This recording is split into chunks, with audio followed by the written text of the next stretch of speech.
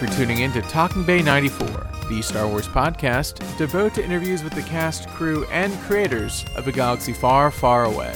I'm your host, Brandon Winerdy, and today I'm talking to Dan Matson, founder of the Lucasfilm Fan Club and Star Wars Insider. Whether talking about the early days of the magazine, his cameo in The Phantom Menace, or the start of Star Wars Celebration, Mr. Madson's love of the fan community and his passion for projects like Her Universe is evident in every answer. This is Talking Bay 94, Episode 63, Dan Matson. Having a conversation yesterday with a fellow Star Wars fan and podcaster where these original insiders especially are like kind of at least my like first introduction into that larger world of the behind the scenes and the learning about the people that actually made the movies. So that's cool. So it really is kind of an honor to talk to you. So I appreciate it. Thank you so much. Well, that was kind of what there was before the internet, you know. Right. I mean, there wasn't a place to find out all that stuff. So there was the insider to do that. So it was an interesting time putting the magazine out right at that time. Yeah, it was kind of the Wild West, and I'd love to just start at the very beginning, which is your roots in the Star Trek fan community first. Yeah. What kind of led you to that passion and to wanting to make your own zine and then turning that into something that's actually official? Well, I was about 14 years old. I was, and for those who are listening to this and don't know that I'm a little person, I only stand about 4 foot 2 inches tall.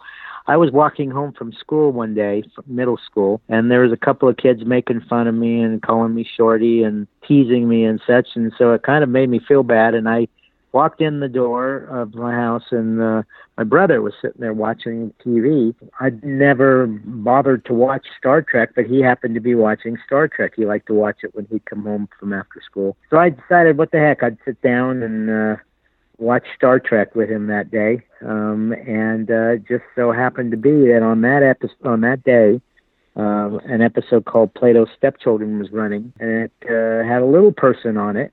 He was sitting there asking Captain Kirk, you know, he's like, "What is it where you come from?" Because where he was living was not a very good place. Mm-hmm. And to this day, I still remember it was just, you know, it was fate that I would watch that episode on that day. And Kirk looked at him and said, "Alexander, where I come from, size, shape, or color makes no difference." And I thought, oh my gosh. After the experience I just had walking home from school, I thought, what an amazing place that would be to live.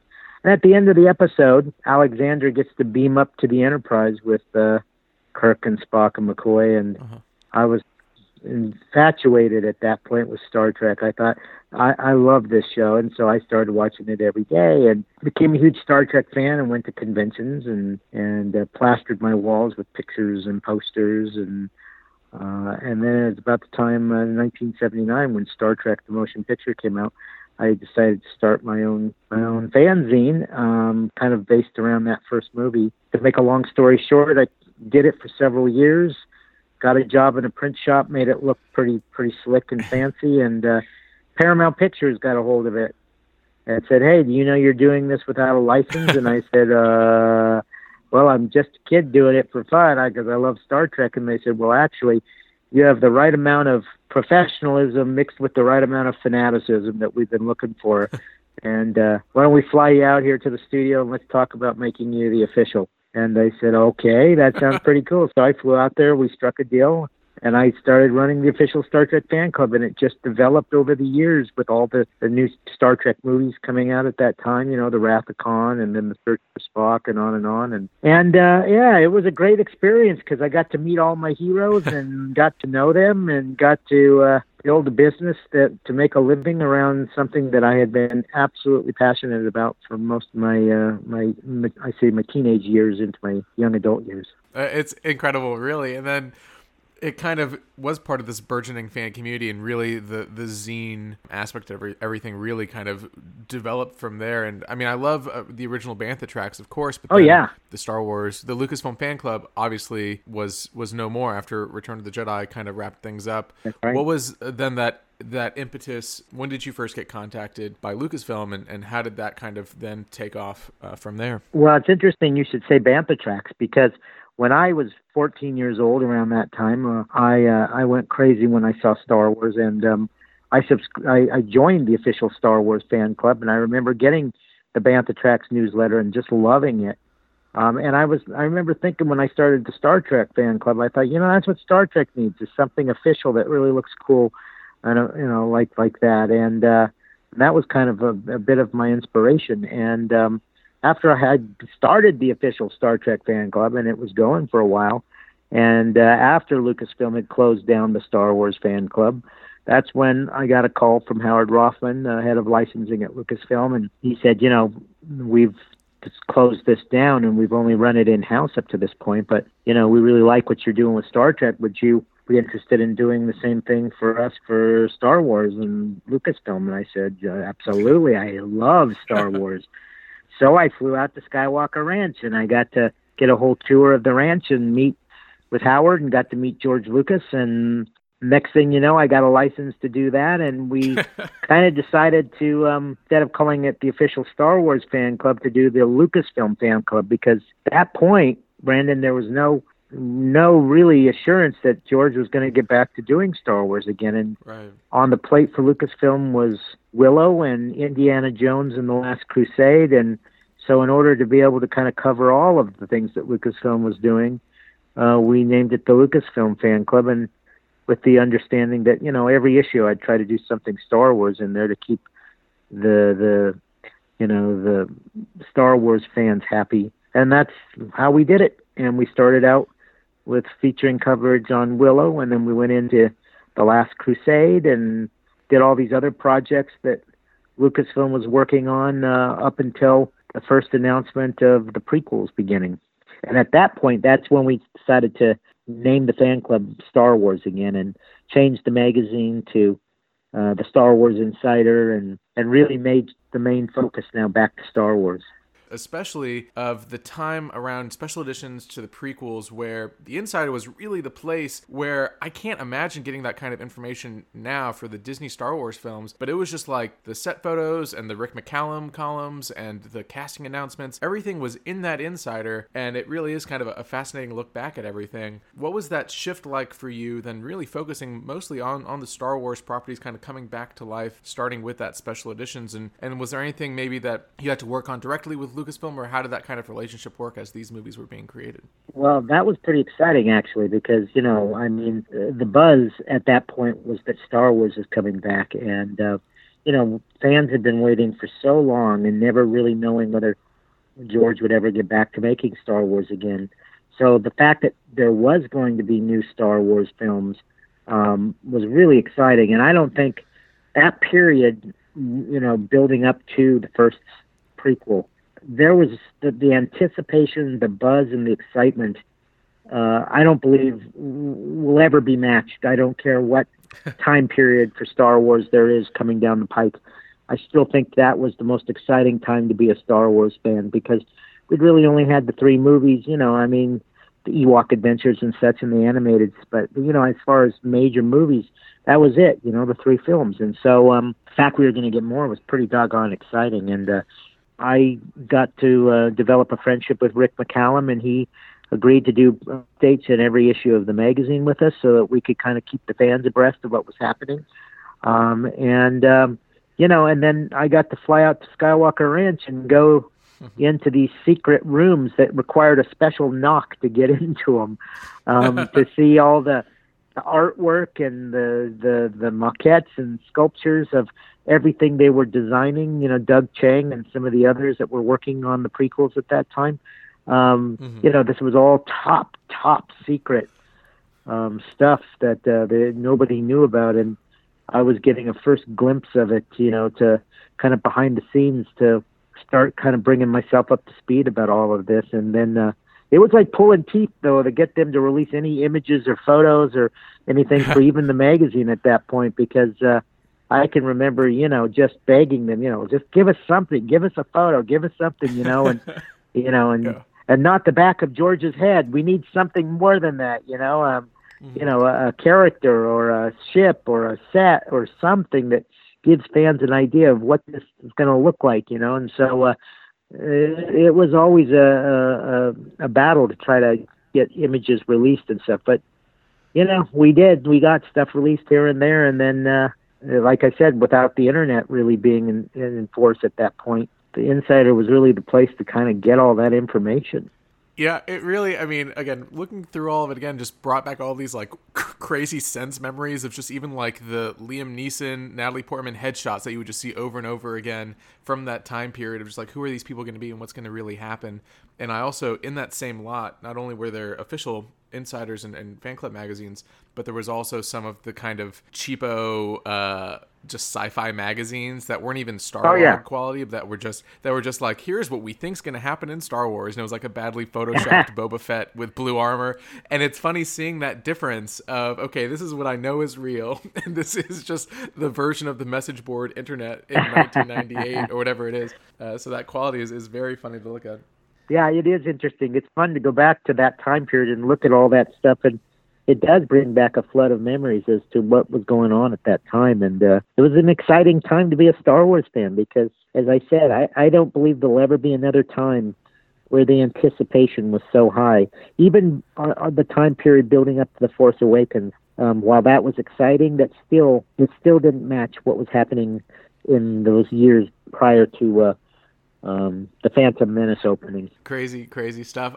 Even before then, your set visits and your articles were always so insightful and so interesting. And one of the things that stands out to me, and you actually posted it on Facebook, and I didn't even know about it, and I just immediately bought it, and I kind of poured through it, which is the Making of the Young Indiana Jones Chronicles book that you wrote. Of course, all that cast and crew went from Young Indy to then the prequels. What was your experience with Young Indy, and how was it going to those sets and kind of seeing what was happening there? Well, I was always an Indiana Jones fan, so I that was really pretty exciting to get to work on that book. And it was a book for young readers, but it was really the only thing they ever released on the Making of the Young Indiana Jones Chronicles. And it was fun to meet the cast and get to know them. And you're right. I mean, a lot of the people who worked on Young Indy went on to work on the prequels for Star Wars, including Rick McCallum. And that's how I got to know Rick, in fact. I met Rick working on the Young Indiana Jones Chronicles in the book. I'd been hired to work on that for, a year and a half. And so I'd met Rick initially on that, and that's how I got to really know him. And then that's how we started working together on getting the prequel updates for the Insider magazine. But Young Indy, I think, was a great show. And I know I talked to a lot of people today that says they ought to re-release those on DVD, or Disney Plus ought to start airing those, because, I think it was a show that, while it wasn't, as exciting as the Indiana Jones movies, I still think it was a show that didn't get as much recognition as it should have. And fans today who would love to rewatch those episodes, and I'm lobbying for Disney Plus to get those up there. It seems like they ought to be on there somehow. Oh man, that would be great, because I have the 3 DVD little box sets that they made, but I don't think that's even everything, and they're kind of edited kind of weird, and I think you would find so many more fans rediscovering it and watching it for the first time even, which would be kind of a fun, especially in the lead up to a potential Indy 5. I think that would be. Oh, I totally agree with you, Brandon, and I think there's a lot of kids out there. It was kind of an educational series. It taught you something about history, because Young Indy would meet up with famous people all throughout through all of these different episodes of his life. Teddy Roosevelt and Mahatma Gandhi and on and on. There were all these famous historical characters that kind of get woven into the different episodes of the show, and it would teach you a little bit about history and what was happening during those time periods. So I think I hold out hope that Disney Plus will grab onto those somehow and put them up there so that young people can watch them, and those that, like us that are older, that remember them and have the nostalgia, can watch them again too, because I think it deserves to be seen again. Yeah, definitely. I would love to talk about your cameo in Phantom Menace. How did that even happen, and what was your experience on that day as the CADU handler for Phantom Menace? I was invited to come over and spend a week on the set to interview everybody for the Star Wars Insider over at Elstree Studios in London. So I was already planning on coming over there and just doing all my behind-the-scenes work.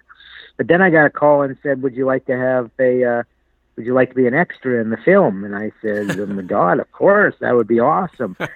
And so when I got over there to London, I had they took me into the wardrobe department, and they measured me, front to back, top to bottom. And I don't know, it was several days later, they had an entire Naboo costume made for me. I was going to be one of the citizens of Naboo. in that last final scene. And it wasn't until the day of the first day of shooting that the assistant director, I believe it was, pulled me out and said, we want to give you a cameo. How would you like to come out here and run out and grab the reins of this thing we call a Caddo out here in the middle of the street? And I said, that's awesome. I said, I have no idea. What is a Caddo? And he said, well, it's like a cross between a dinosaur and a chicken. Okay, all right. Well, I'll try to keep that in mind. So yeah, well, I spent, I've spent the whole week in between filming the episode, filming the movie. I was going off into the set and interviewing the cast and the crew, and a lot of these times I was sitting there interviewing them in my costume for Star Wars, and and so yeah, that day of filming, it didn't look anything. I mean, it looked something, but it didn't look nearly as cool as it does in the movie. I mean, all the Gungans walking down in the parade scene were guys in white jumpsuits. There was no Caddo there. I was just told about how high to raise my hand. George was directing that day. All the cast was up there on the steps, up there watching, in their costumes, just like you see in the film. But, with all the special effects added later, it looking scene than the day that I was there. It wasn't just a day, it was a week, and it turned into 2 weeks because I was prepared to leave at the end of that week, and then I was asked to come into the production office, and they said, well, we didn't get all the shots we needed from that end parade scene because, and unfortunately the weather is cloudy now. It was sunny that day, so we need you to stay a few more days because we have to refilm some of that stuff. And I said, okay, so I had to stay an extra week and do that. That whole scene with me just out there with that and all the other shots they got through that, I probably worked 3-4 days working on That's that. Great. It wasn't just, a few hours on one day. So, yeah. And then I didn't even know if I was going to make the cut, to be quite frank. I thought, well, that was cool, but I don't know if I'll have to be in the movie. It was at the first Star Wars Celebration that I put on that one of my good friends at Lucasfilm came up to me and said, hey, we just got to see the first cut of the movie, and you're in it. You made it. And I was like, oh, cool. So I actually am in there. So, yeah, it was kind of a cool experience. Nothing I ever imagined that would happen to me when I was a 14-year-old kid engrossed in the Star Wars film that I'd get to actually run out there on the screen in another Star Wars film. That's the dream, right? That's great. And I mean, that is the dream. You said it, right? It's like, how bad is it? You had to stay an extra few days on the Star Wars set. It's like, okay, twist my arm. I guess I'll do it. Oh, well. Yeah. Yeah. So that was pretty cool. And the cool thing is, these days, I'm sure the sets are a lot different now, but then, I mean, even though there was all this top secret, they trusted me, and I knew all the secrets, most of the secrets of the film, and I'd seen all this stuff before even going to the set. So, I kind of got to just kind of wander around and walk and sit and look at things on my own, as long as I didn't, touch anything and break it, So it was Right. kind of cool to just kind of sit back and watch everybody doing their jobs, and as they were putting together the movie, it's kind of like, wow, this is like a real intimate behind the scenes look at how things were being done. And it was cool. You go to lunch and everybody's in there eating at the cafeteria and they're all in their costumes, and there's little Jake Lloyd getting in trouble with his dad, and his dad is taking him out the door, by his collar, and he's kind of crying. I'm thinking, wow, he just took Darth Vader out and gave him a whooping. What the? Well, that's kind of amazing, So it was an amazing experience altogether. I love it. And you mentioned Star Wars Celebration, and you actually just did a really great interview with Pete Fletzer about starting that and making Celebration in Denver, that first one, happen. I'd love just a truncated version of that. What was it like kind of putting that groundwork to something that is now so beloved and so important to the Star Wars fan community? Well, it was pretty cool because we had been thinking about doing some sort of an event, and then I got a call from Steve Sansweet, who was working for Lucasfilm at that time, and he said, hey, we've been talking about doing a fan event, and we were thinking about, well, who should do it. Well, it made sense that, well, a fan club should do it. That would be the best, place. And I said, well, Steve, we've actually been talking about that as well. So he invited me and my team out to Skywalker Ranch, and we all sat around the table in the main house there and started discussing what we wanted to do and what it would be called. And we, came up with the fact that this should be a celebration, and that name stuck. And so I went back home to Denver with my crew, and we started talking about, where should it be? We threw out Los Angeles and Chicago and New York and Florida. And, at that point I said, well, Denver is my home. It's centrally located, and it's where the fan club is. And I have an army of people that I can get that would be volunteers for the event. It seems like Denver is going to be the easiest place for me to put this thing on. And so they agreed that, let's do it in Denver then, and so we tried to come up with a date that would work. We didn't have a lot of time. This was only a year before the event, and so a lot of like our big convention center was booked already for the date that they wanted to do it. And so I looked at a different date, and unfortunately it fell on Mother's Day, and they didn't want to do that. They thought that would not be the perfect date to do the celebration. So I ended up not having any place to do it, but we found the Wings Over the Rockies Air and Space Museum, which is this really cool big hangar. And we built these big tents outside to host the two main stages. And we thought, end of April, beginning of May, the weather's going to be gorgeous. Well, this won't be a problem.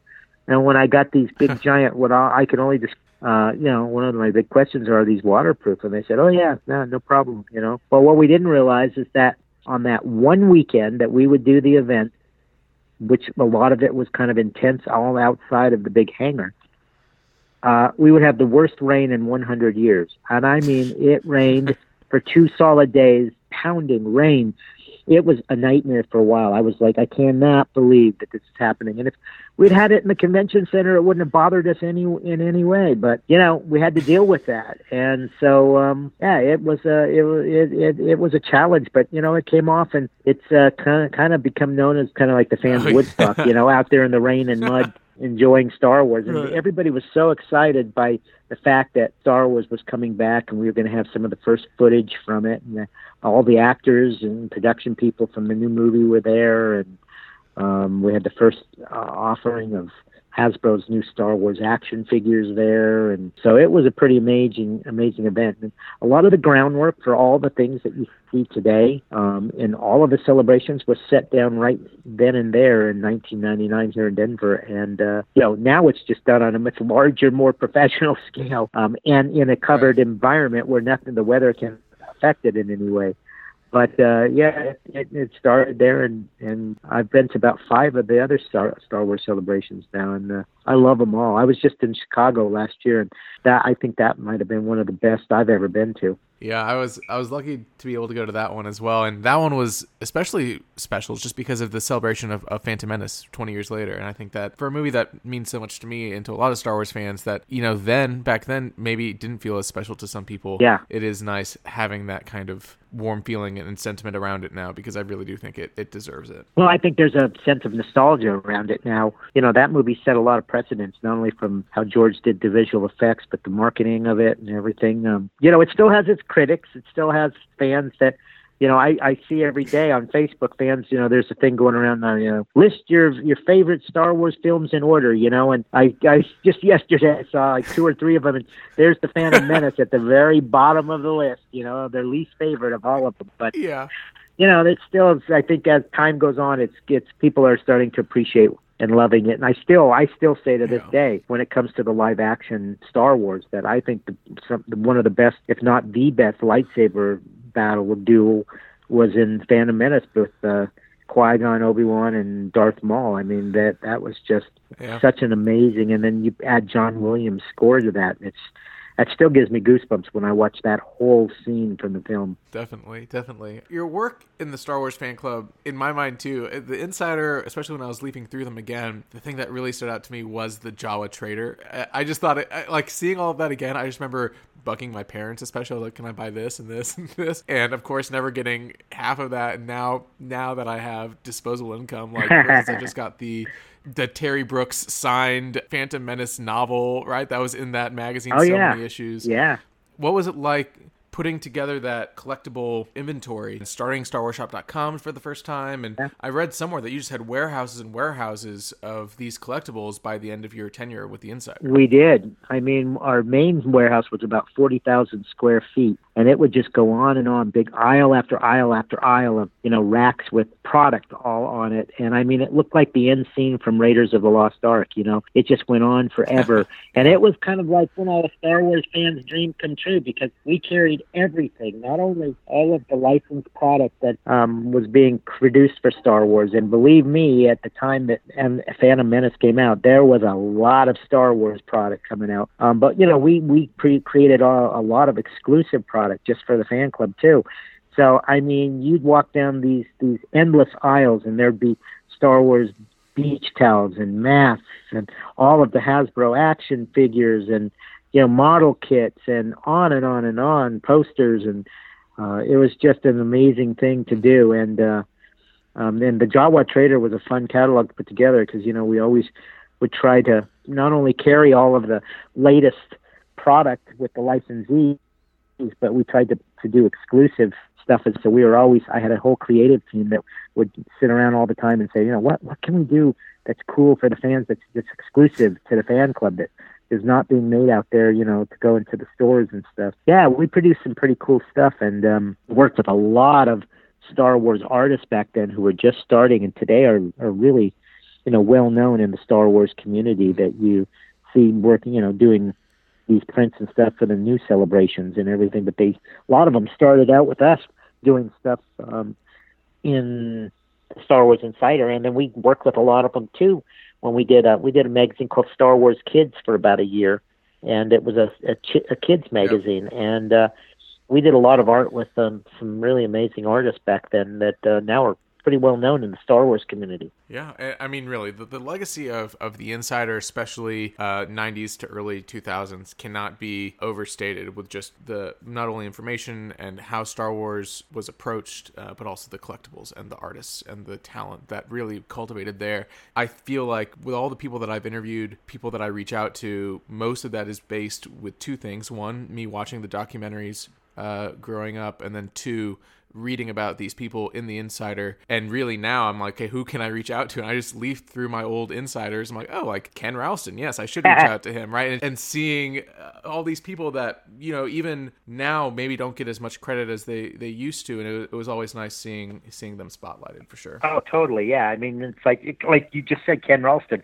I hadn't thought of him for ages. But yeah, he was a great guy, and I got to meet him many times, and we had some wonderful interviews with him, and he was one of the main guys at ILM. And there's so many people that were working back then that today you just don't hear about anymore. But it stands to reason they've all either retired, moved on to other things, and there's a new team working on Star Wars now, and who that team is coming down the line. I mean, we all know the announcements for the new movies and stuff, and The Mandalorian, which I think is is the best thing that they've been doing for Star Wars right now. That and this last season of Clone Wars. I mean, that has so blown me away. It is such a beautiful, amazing animated show, and it is a real compliment to the people who are working on that. It's turned out so good, and they ended it with such an amazing 4-arc episodes. Yeah, really 100%. And that brings up a great segue to your connection to some of those people and your work with Her Universe, especially as it was starting off. Really, again, kind of redefined a part of Star Wars fandom and a part of Star Wars collecting and how people approach fandom. Maybe talk a little bit about your work with Ashley and bringing this brand that now is almost synonymous with Star Wars apparel. Yeah, no, I worked with Ashley for about 10 years on Her Universe. She approached me, I don't know, about 8 months before the company launched, and I met her husband. Was a professional baseball player, played for the San Diego Padres at that time, and they came to Denver to play the Colorado Rockies, our team here. And so she came with her husband, and I met her down at a hotel in downtown Denver, and she did a whole slide presentation, showed me everything that she was working on and what she wanted to do for Her Universe. And so I was like enamored. I thought, this is really cool, Ashley. And so we struck a deal, and I went to work with her and helped her launch it and helped her market it and promote it and gave her ideas for products and such. And she is such a talented person. I mean, she, between coming up with these concepts and her acting and her public speaking and now her writing, and Ashley Eckstein is probably one of the finest people I've ever met in my life, and she is Ahsoka Tano in so many ways. I can't even begin to tell you how, over those 10 years I got to know Ashley very well, and her husband both, and I talked to her every single day, and as she was working on these episodes of Clone Wars and developing the character of Ahsoka, it's just, she was so intimate with that character that I really got to love the character because I knew who Ashley was, and I got to see how she was helping to develop it. And that I think has made me even appreciate Clone Wars even more, because I got that kind of intimate behind the scenes look, especially at what now is arguably one of the most popular Star Wars characters of all time, and that's Ahsoka Tano. But right. Yeah, Ashley's, right. Her work on her universe is just amazing. And, she has produced so many cool, Star Wars fashions for women out there for Star Wars. And one of my favorites of all time was her lightsaber skirt, the skirt that has all these different colored lightsabers going down it. That thing was a huge, massive hit, and it got covered in magazines and websites all over the world. And she's an amazing human being, and her universe is an amazing company, and I'm proud to have worked with it. And I still work with, I'm planning on doing some personal projects with Ashley here pretty soon. So I still talk to her all the time. I just had a long chat with her about 2 weeks ago, in fact. You brought up Ahsoka as a character, and my fiance and I have been rewatching Clone Wars. I've been rewatching it in the lead up to the finale, and she had never seen it before and kind of was just tuning in throughout the episodes. And then I didn't really even realize it, that she was becoming more and more and more invested into the show, especially with the character of Ahsoka. And then we've kind of gone on and watched Rebels, and just seeing kind of this attachment to the character over again from 10 years before really has made me appreciate it even more than I already did. So really cannot overstate again how important that character.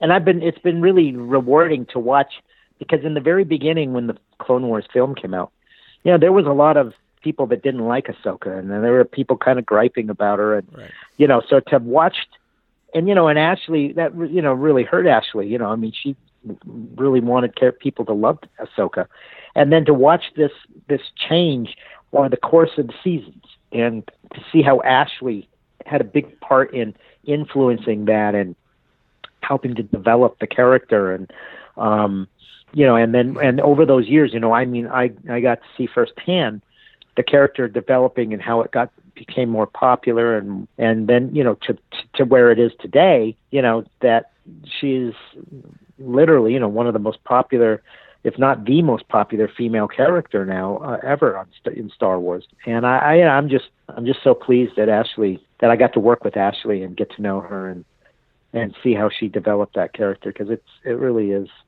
an amazing journey to have watched. Yeah, really. Well, let's talk about what you're doing now, which is sort of similar, but Svaha is an interesting new clothing line and apparel line as well. Maybe talk a little bit about that and how people can get involved and check it out for themselves. Yeah, I'm really proud of the Svaha. It's a themed fashion brand for women and girls, and they do have unisex designs, so there are stuff for guys there too. Science, technology, engineering, art, and math. It used to be STEM.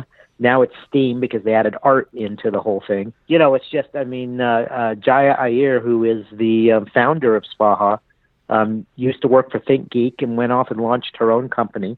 And her story is not so much unlike Ashley's in her universe. It's very similar.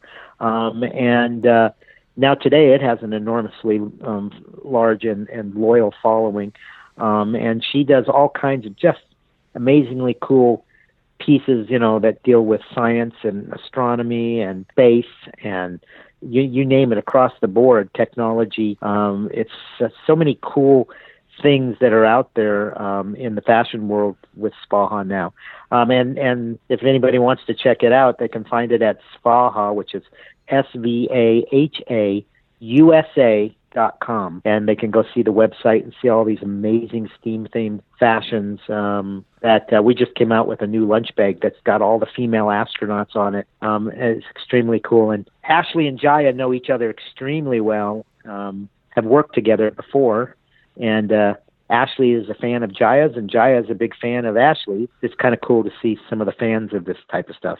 No, really, really cool. And I'll put a link in the show notes as well so people can check it out. And it's really cool that you're still so involved with the fan community and so involved with kind of blazing these new trails for it. So, Mr. Madsen, I appreciate the time. I appreciate all you've done. I appreciate all the back issues of Insider I have in front of me right now for research. And thank you very much for coming on the show. Oh, I've enjoyed it, Brandon. You're a good interviewer, and it's been a fun chat. And send me a link when you have this up, and I'll share it on some of my social as well. All right, perfect. I appreciate it. Thank you again. All right, you have a good one.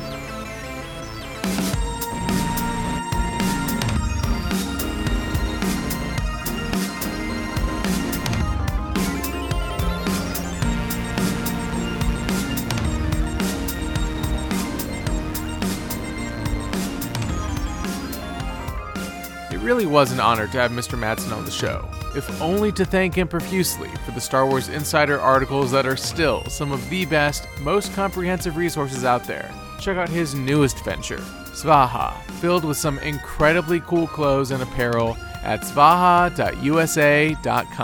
And as always, it is so appreciated if you can leave a 5-star rating and a review wherever you listen to podcasts. It helps so much, somehow. But until next time, stay tuned, leave that 5-star review, and may the Force be with you.